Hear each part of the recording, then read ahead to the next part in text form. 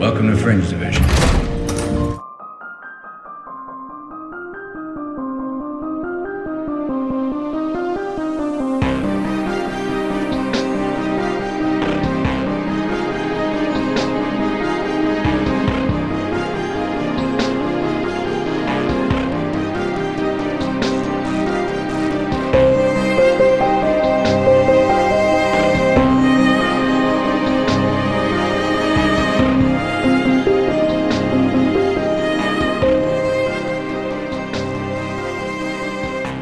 Fringe Division. Weird is a matter of degrees.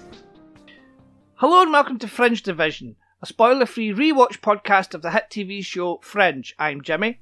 And I'm Martin. Today we'll be discussing Season 1, Episode 11, Bound, which first aired on the 20th of January 2009 on Fox.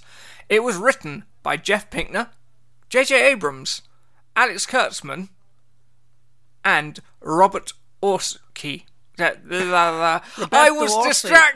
was distracted by your complete lack of an Oxford comma. Oh, fuck off! Just read who directed it. And directed by... It was written by Jeff Pinkner, J.J. Abrams, Alex Kurtzman, and Roberto Orci. It was directed by Fred Toye. So, Martin, what did you think of episode 11? I can't remember. I watched it a month ago. Did you not rewatch it? God, no. When would I have time for that? We've got plenty of time. I played The Legend of Zelda. Alright, okay, fair enough. I found this episode was a bit of a come down from the previous one. Yeah. I read reviews for this when it first came out and people were saying, oh, it's fantastic and it's a brilliant mid-season opener and stuff like that. But the main takeaway from that is it's a season opener and the show doesn't let you forget that it's a season opener. Like mid-season, sorry. Because it rams previous plot points down your throat so hard. There's even a scene where we get a recap of every cast member, every character, and flashbacks of them, and it's like, yeah, we get it. You know, you're a mid-season opener. You don't need to keep doing this. So this would have been, 6 weeks after the previous episode? Yes. So this aired on January 20th, as the awkwardly artificial voice just told us, and the previous was the 2nd of December. Mm-hmm. We don't really have season breaks in the UK, so... No. I mean, I understand it, but that's what previously ons are for. Yeah. So we don't need a scene. We don't need a previously on in a scene. So, you know, we'll just stick it on at the beginning. And it just made the episode so uneven for me. Yeah. And then Olivia escapes, like, pretty easily and pretty quickly. The rest of the episode is a pattern thing of the week. Mm-hmm. You know, 15 minutes of Olivia being held captive isn't really enough. No. And then you're just jumping straight back into what the show is because you want to tell people who may not have watched the previous episodes what the show's about. I mean, I understand it, but it's still, for us who have watched it weekly, it's a bit sort of uneven and messy. It felt a bit like, oh wow, the mythology storyline in X-Files speak is finally taking off, and then the showrunners just run in and go, hey guys, look what we can do with your effects budget. Yeah. Do you want to know something controversial? Uh-huh. I could never get into the X-Files. I'm not a huge X-Files fan either. Like, I tried when it was on, and, you know, it wasn't really my thing, even though that was like one of the later seasons. And then I tried watching it a couple of years back on streaming, and it was just like, it's alright, it's not bad, but I've suddenly not watched any for 3 years, and I'm not in a rush to go back to it. No, I watched the first 3 seasons, I think, when it first aired. And then it just got so... And the first movie, and it just gets so monotonous. And It's like every single episode is something happening and Scully not believing it, even though she sees it, and then she still doesn't believe it, and that went on for seasons, and the movie, because the movie, spoilers for the X-Files movie, ends with Scully being rescued from a spaceship, and she's unconscious the entire time and doesn't see the spaceship flying up in the air. And it's like, that's just like the whole fucking show in a nutshell, that. So, anyway, we're talking about Fringe, Martin. Yes. Which does owe a lot to the X-Files. I remember when the pilot aired and everyone was just like, right, so they're doing the X-Files, and J.J. Abrams' response was just, what a great show to get compared to. We're clearly doing something right. Exactly. I mean, it had to have been in their heads when they were doing it. Oh, yeah. There's no way that they didn't, see the connection when they were writing it and filming it. So obviously it does owe a debt to the X-Files. Yeah. Okie dokie. We're going to go through the plot, Martin. My word, what a revolutionary shake-up for this show. I know. We should have done this from the start, quite frankly. I don't know why we didn't. Same old shite. Right. In his lab, Walter Bishop does... Oh, fuck's sake, does. In his lab, Walter Bishop doses caterpillars with LSD, while Peter Bishop comments on this sort of thing being the new normal. Yeah. Astrid Farnsworth enters and asks if anyone has heard from Olivia Dunham, as she didn't show up to work. Dun dun dun. But we know she got beamed out at the end of the last episode. Beamed out? You mean knocked out and put in the back of a van? Oh yeah, I was getting confused with David Robert Jones. Right, yeah, okay. So where is Olivia, Martin? Prison. You really haven't watched this recently, have you? They've tied her up somewhere. At a warehouse in an undisclosed location, Olivia is strapped to a gurney, being wheeled down a corridor by two men. You know the embarrassing bit? What? I've got the same page you have open. Oh. But the men remain smilent. A masked man, apparently the ringleader, ignores Olivia's protests and pulls a mechanical lever on the gurney that abruptly flips Olivia face down. Back at the Boston FBI office, Philip Broyles briefs the agents on Olivia's abduction and announces that Agent Charlie Francis will be his second in command. This has now become a search and rescue operation. I like the stuff with Broyles and his rescue plan, and he was proper worried. He tries to be a tough, manly man, but he's sensitive. Yeah, and he was worried cares about his Olive. He cares a lot about Olivia. He really does. But Would you slash them? What?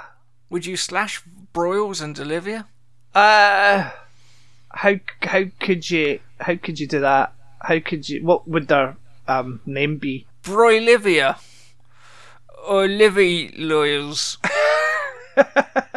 Oh, his name's Philip. No one calls him that. No, Olivia. No, it doesn't work. It doesn't work.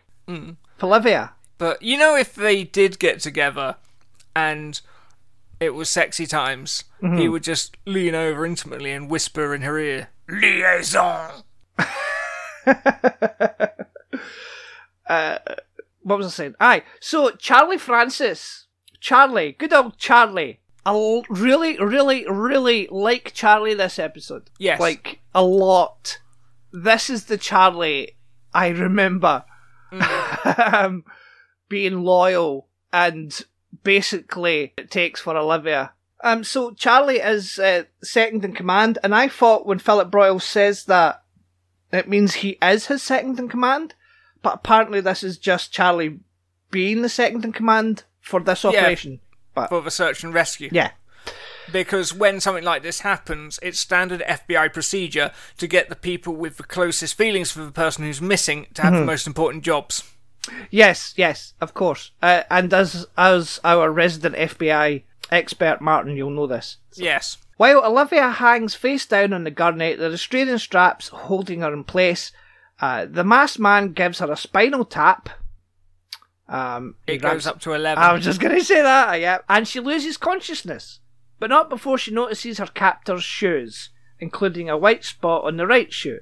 Moments later, in another room, the man removes his mask and reveals himself to be none other than FBI agent Mitchell Loeb. Dun dun dun! Mitchell Loeb's a baddie. We knew that already, but still. Now we know it again. Yes. If only he wasn't so forgettable. I know. I mean, watching this the first time, like, if you watched this and you hadn't watched it for 6 weeks, or you were actually watching the show for the first time, which I don't know why you would jump in halfway through the season, but still. People did that. They didn't have Netflix. I know. But, like, if you were watching it for the first time, that reveal would mean absolutely nothing. It still kind of does mean absolutely nothing. Olivia is now right side up and conscious again, Martin. Hey! Yay! She pleads for some water, but with the restraints on her head, it's difficult for her to drink. Taking pity on her, which she really shouldn't, the guard allows her to sit up, and in a flash, Olivia smashes the glass against the guard's head. She quickly releases the other strap, knocks out the other guard, and looks for an escape. She's a strong, independent lady.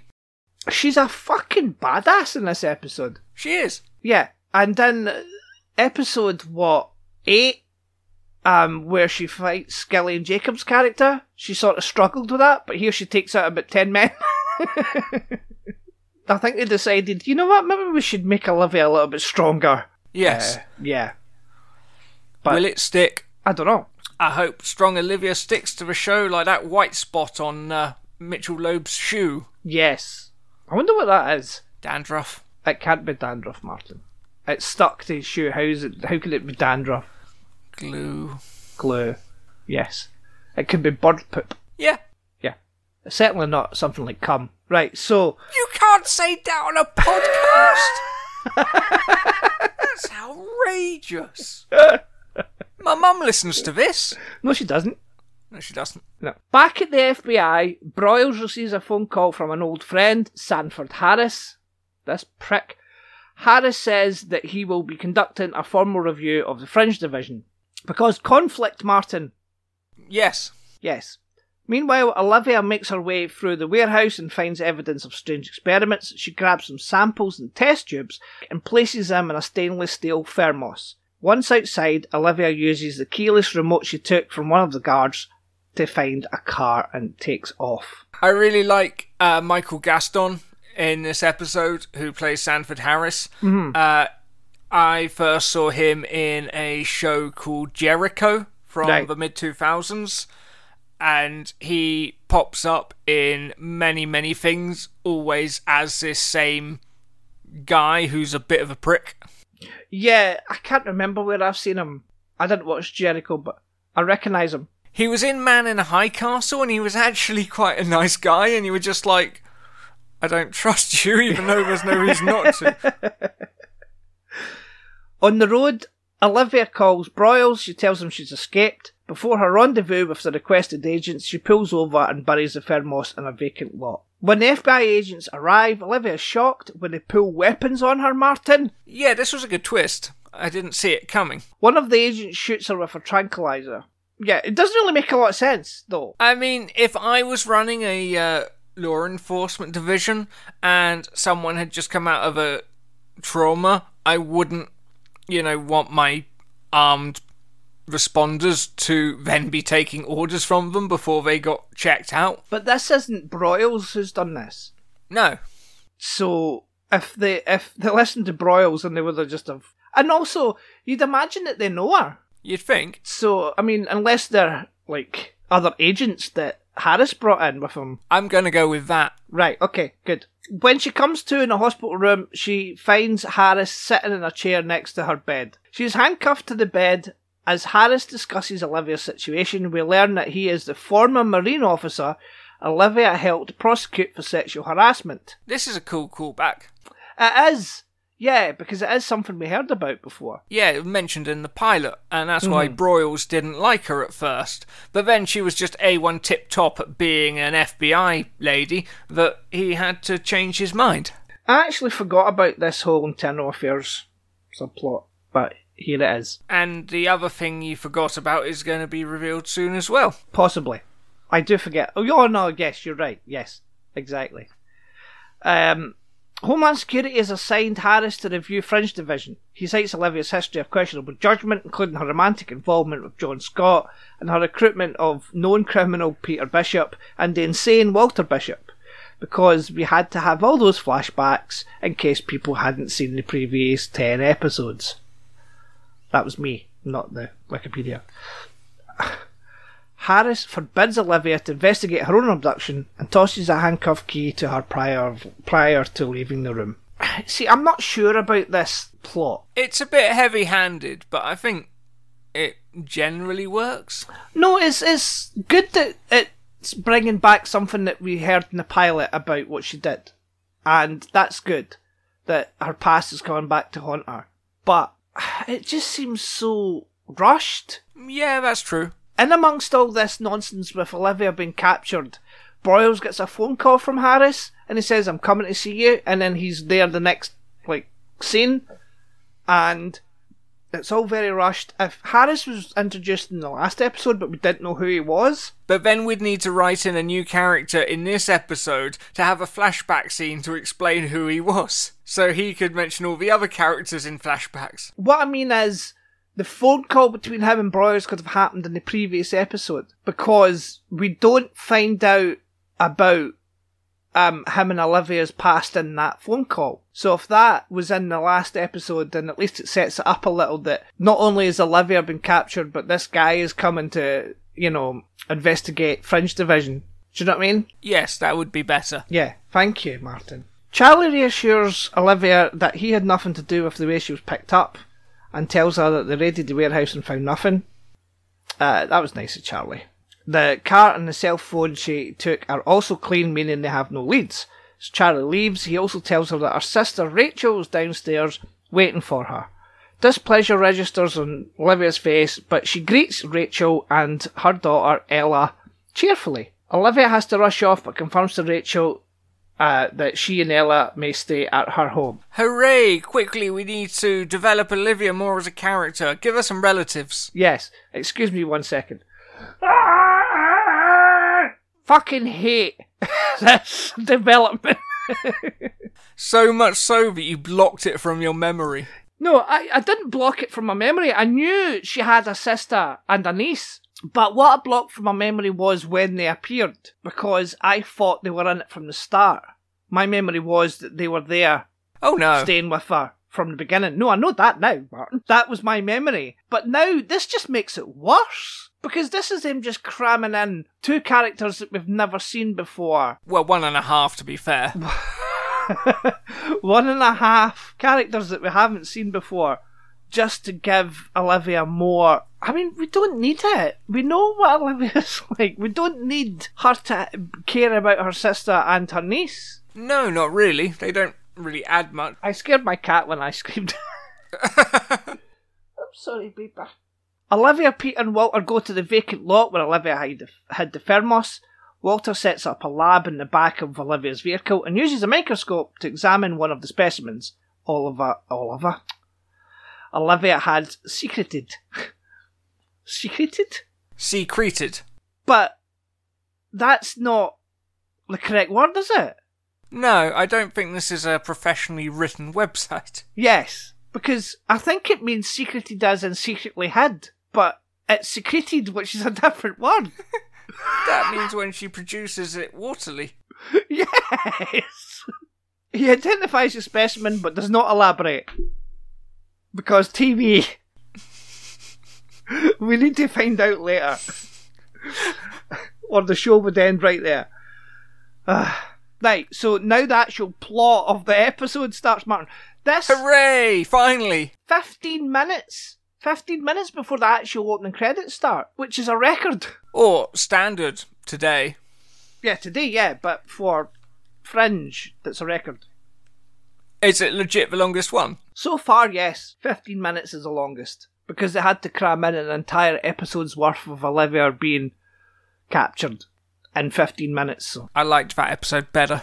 What, the first 15 minutes of the show? Yeah. Exactly. I would like to have seen more of that. And I would like, because if they did that, if it was like more half the episode, or if it was a full episode, then give us something better than a white spot on Mitchell's shoe for her to recognise that it was Mitchell. Yeah. Anyway. In a lecture hall at Boston College, a biology professor gives a lecture about viruses, bacteria, and fungi, and protozoa. Protozoa, there you go. The four musketeers of the pathogenic world. That's not how musketeers work. No, I know. In mid-sentence, he suddenly begins to choke and falls over. His teaching assistant yells for someone to call 911. Apparently you can call 911 in the UK because so many people thought that was the actual emergency number from films. Because people are fucking stupid. This isn't my favourite Fringe monster of the week. It was a bit rubbish. It was kind of similar to an episode of Star Trek Voyager. It's very Star Trek. But those ones could fly, so right, okay. That was more fun. Also, they had lasers. Oh, cool. The professor dies while the teaching assistant, Tara, who tried to give him artificial respiration, watches in horror. The professor's throat becomes enlarged, and what looks like a massive slug crawls out of his open mouth. That's pretty icky. It is. So then we have the opening credits, and when we come back, we get one line from Broyles that is a voiceover that's just been shoved in there. That's my personal pet peeve, is really noticeable shoved in voiceover lines. Yeah, did you notice this one? Yes. Because he just says, I know you're just back, I know you've just been through, no, is it, I know you've had a crap day or whatever, but there's a thing you need to go and look at. She doesn't really need to go and look at it, but they put that in there anyway, and it's like, that's just a bit lazy. Later, the lecture hall has been sealed off. The dead professor is identified as Dr. Miles Kinberg, a renowned immunologist. Thank you. Immunologist. He studies puppet birds. As Peter collaborates a thermal imaging device to try and track the slug, Walter examines the dead professor. There. Peter locates the slug, which Walter ultimately traps under an empty trash can. That saves on the CGI budget. It does, doesn't it? Because at least when you're looking for the thermal thing, it's probably cheaper to fake that. Do you get the Kinberg reference? The two doctors are Dr. Kinberg and Dr. Simon, and Simon Kinberg is a screenwriter. Right, yeah. Yeah, he fucked up the X-Men films. Right, so Days of Future Past was good. Yeah, no, that was good. That was good. But that's when it should have ended. Probably. Because the end of Days of Future Past is like a definitive ending. And the other ones have been crap. Yeah, and there have been two more since then. And one of them's Dark Phoenix. So, anyway. I didn't think Dark Phoenix was that bad. I didn't think it was that good. But I don't really get why it got so much hate when... What's the other one? Apocalypse? Apocalypse is worse than Dark Phoenix. Oh god, yeah, and like, that was a horrible mess of a film, but no one really commented. And then Dark Phoenix, everyone was like, that's awful! And it's like, oh, it's not awful, it's just bland. Yeah. And tired. It's fine. You can put it on and be like, yep, that sure was an X-Men film. Yeah. Argue, I've not seen it since the cinema, but I'd argue it was possibly better than X-Men 3. It is better than X-Men 3. It's not the worst film in the franchise. That's X-Men Origins Wolverine. But, or Apocalypse. But no, Dark Phoenix is not too bad. It's not needed. They were saying, oh, this is the end, they were finishing up. That's why Days of Future Past ends the way it does. Yeah. But, yeah. Anyway. Subscribe now to X-Men Division. From the Best Friends Podcast Network. Yes. We should do a podcast on comic book movies. I want to do that for a while. Let's rattle through this, Martin. Quick. Right.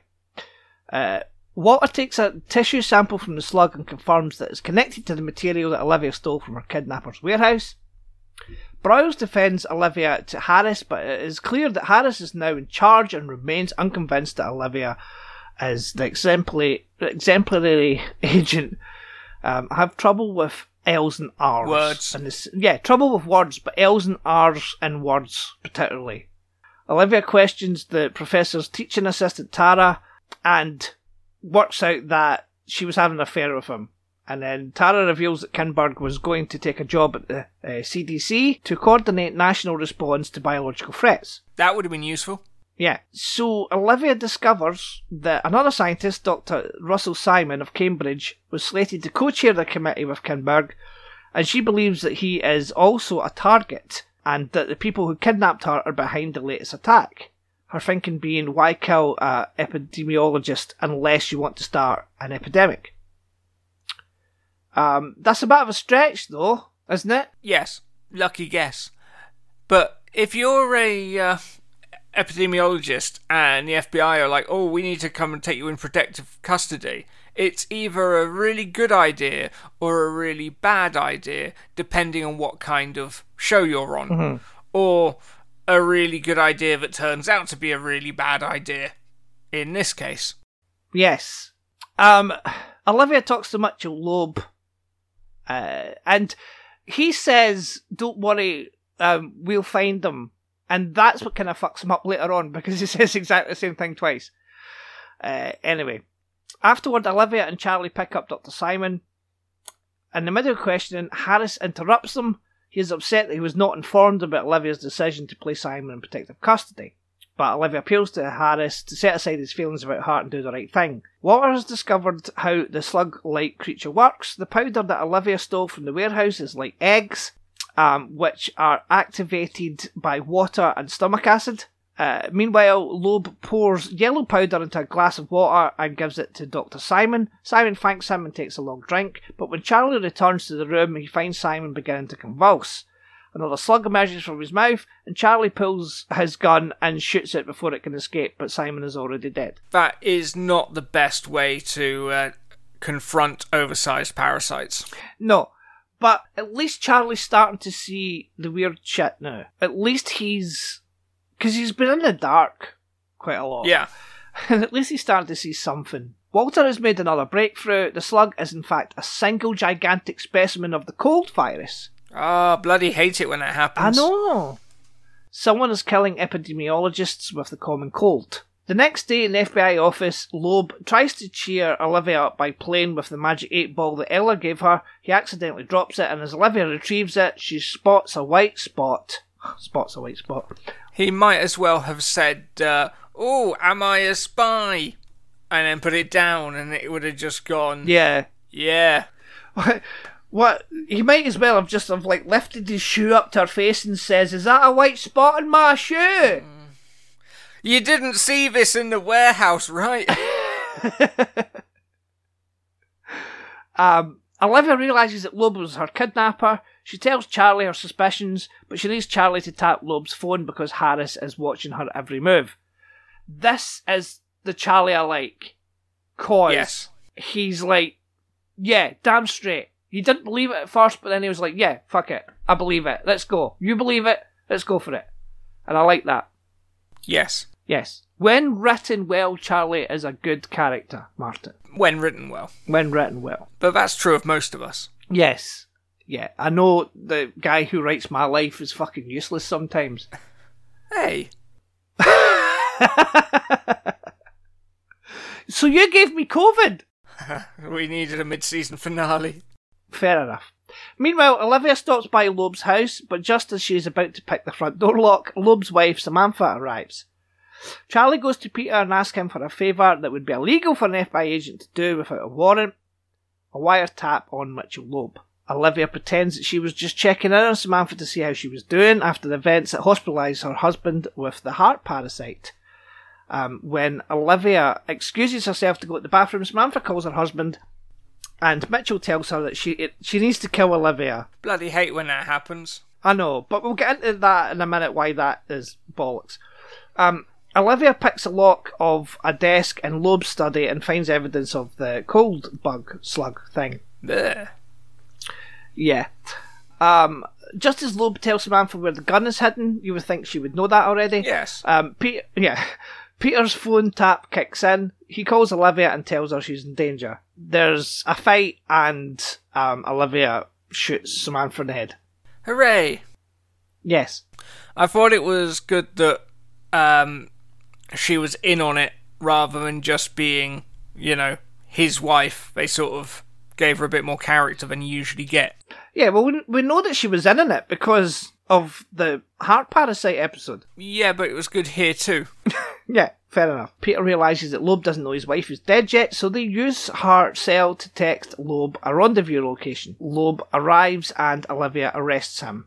When Loeb gives her an evil smirk, Olivia punches him in the face. Hooray, police brutality. Exactly. But it's another agent, so it's fine. In the interrogation, Olivia asks who Loeb is working for. Loeb is giving up nothing, just asking to see his wife, so Olivia pulls out the crime scene photos of Samantha dead. Loeb loses his cool, admitting to killing Kinberg, and then he starts raving about a plan that Olivia has ruined. That there is conflict with two sides in a war, Martin. Oh. That they were going to let Olivia go, that they were saving her, and that she has no idea what she is up against or what she has done. So why did he want his wife to kill Olivia? Exactly. It makes no sense, Martin. No. You can't say, right, wife, kill Olivia, and then say to Olivia, we were trying to save you. Well, I guess if he sees himself as fighting and Olivia finding out about that would, put a stop to that, then I kind of see where he's coming from, but also he's a bit crazy. Yes, he is. And also, maybe explain to the people who are in Fringe Division what is going on, because it's weird shit. Oh, Jimmy, that's crazy talk. I know, crazy talk. Why would anyone talk to each other on a TV show, Martin? It's ridiculous. They wouldn't. Who'd believe it? I know.